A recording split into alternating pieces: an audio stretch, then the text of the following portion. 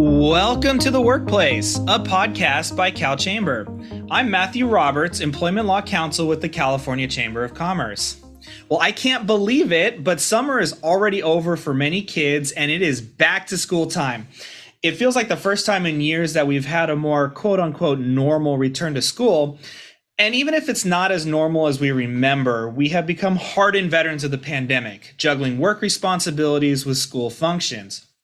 As kids return to school over the coming weeks, we here at the Chamber thought it would be a great time to refresh everybody on issues that may pop up over the year, especially as we return to fun school activities like field trips and guest speakers that may come into the school. Joining me on the podcast to ring in the new school year is CalChamber's Vice President of Employment Law, Bianca Saad. Welcome back to the show, Bianca. Thank you for having me, Matt. Always happy to be here. So I thought we'd start with something fun. Late last school year, I chaperoned my oldest child on a field trip to a roller skate rink, which, you and I have talked about before, and I thought would be great team building now that we can go out to roller skate rinks again. It was fun watching people kind of struggle being on the roller skates. For the kids, it was the first field trip in really more than 2 years, and you could see all of the kids' excitement. And I imagine that the school saw the same thing as well, and we'll start to see the return of more field trips this year as COVID-19 situation becomes more static, the rules are more relaxed. So Bianca, there are specific leaves of absence that pertain to schools just in general, and I want to talk about a specific one first called school activities leave. So what is school activities leave? Well, to start, school activities leave is something that only applies to employers with 25 or more employees working at the same location. And what it does is it allows for employees to take protected time off to participate in a child's school or childcare related activities, such as searching for or enrolling children in school, kindergarten through grade 12, or this can also be with a licensed childcare provider. The leave can also be used to participate in activities of the school or the licensed childcare provider. So then what kind of activities are we talking about here? Would me chaperoning my child's field trip count as one of those? Yes, attending a child's school field trip is a great example. It could also be for other school or childcare related activities such as teacher conferences, award ceremonies, or school plays.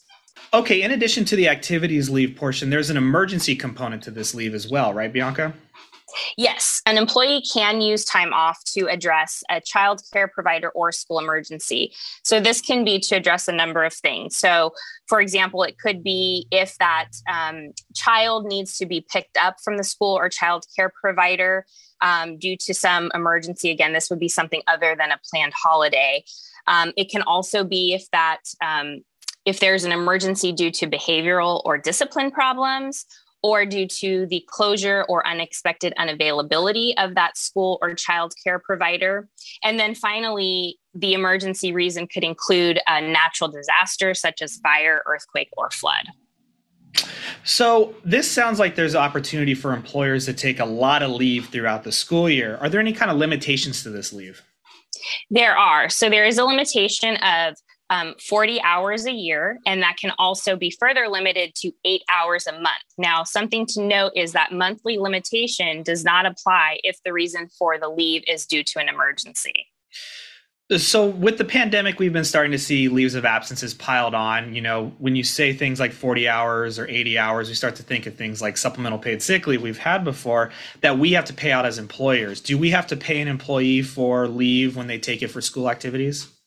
No, we do not need to pay our employees for this leave. It is unpaid, but you can either require vacation usage by policy, or an employee can choose to use their time off if you don't require it. But Bianca, this still sounds like it could be ripe for abuse, right? It's still 40 hours job protected leave. So can employers require notice, documentation? How can they kind of control and ensure that the leave is being used for the purposes for which it was intended? Yes, employers do have the ability to require advance notice, as is reasonable given the reason for the leave. And they can also require documentation of the activity. So that would be coming from the school or the child care provider. Again, going back to your example, Matt, where you joined your son on a school field trip, some documentation that's coming from the school verifying that that's the activity that you were engaged in. Okay, so I want to talk about another scenario from my past. I do this periodically on the podcast, as I'm kind of an open book, as we all know. But back in high school, people might be shocked to hear about this, but I got suspended from high school for fighting. The only time I've really ever been in trouble in my entire life. But I was required to be picked up by my parents, and I was suspended out of school for 3 days.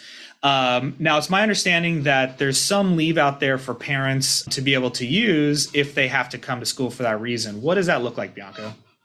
Yeah, so there's something in California known as school appearance leave. And really where this comes from is that under California's education code, schools can require a parent or a guardian to appear at school with the child who has been suspended. So in this situation, all employers must allow that employee in that situation to take unpaid time off. Now, we can require that the employee provide documentation, again, verifying the need to appear in the school. But bottom line is that is protected leave, and we can't discipline that employee for needing that particular time. Well, I hope everyone's kids are good and, stay above board, but sometimes things happen. It's good to remember that there are still protected leaves out there for parents, whether it's school activities leave, an emergency under that leave, or, the kid has a disciplinary issue that the parent has to address and leave work. So then let's talk about kids getting sick, because, of course, pre-pandemic, this was always an issue, right, Bianca? Everyone's in school, especially as we get to the winter months, and things get passed around. So where are we on COVID sick leave, on other sick leaves related to school? What does that landscape look like? Well, currently, COVID-19 supplemental paid sick leave, or SPSL as some refer to it, is still out there, at least until September 30th of this year, unless it gets extended. Now, remember, COVID-19 supplemental paid sick leave is only going to be available in those situations where there's a school or childcare closure due to COVID-19 on the premises. So it is very specific.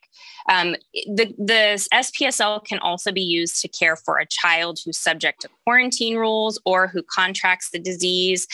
Another thing to note, though, is that because SPL has been around so long, we've still been operating with that same 80-hour limit. So it might be the situation where you have an employee who they've already used that 80 hours. They might not have that time available by this time in the year.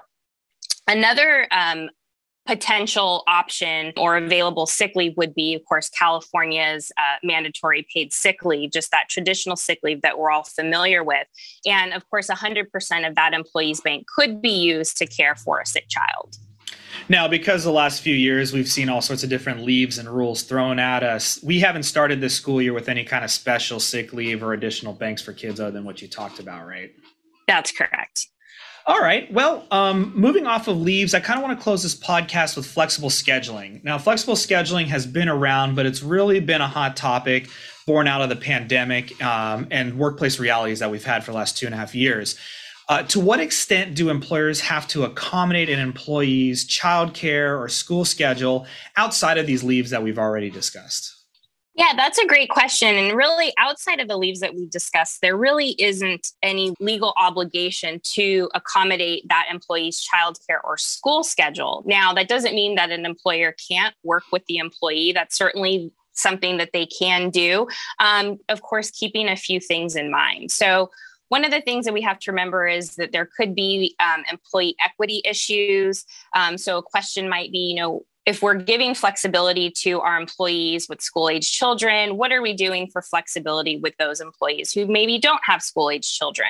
What sort of precedent are we setting? What about somebody who might need flexibility for other reasons, such as caregiving obligations that they have for an employee where they're not eligible for some other protected leave? And then finally, another consideration might be around wage and hour, right?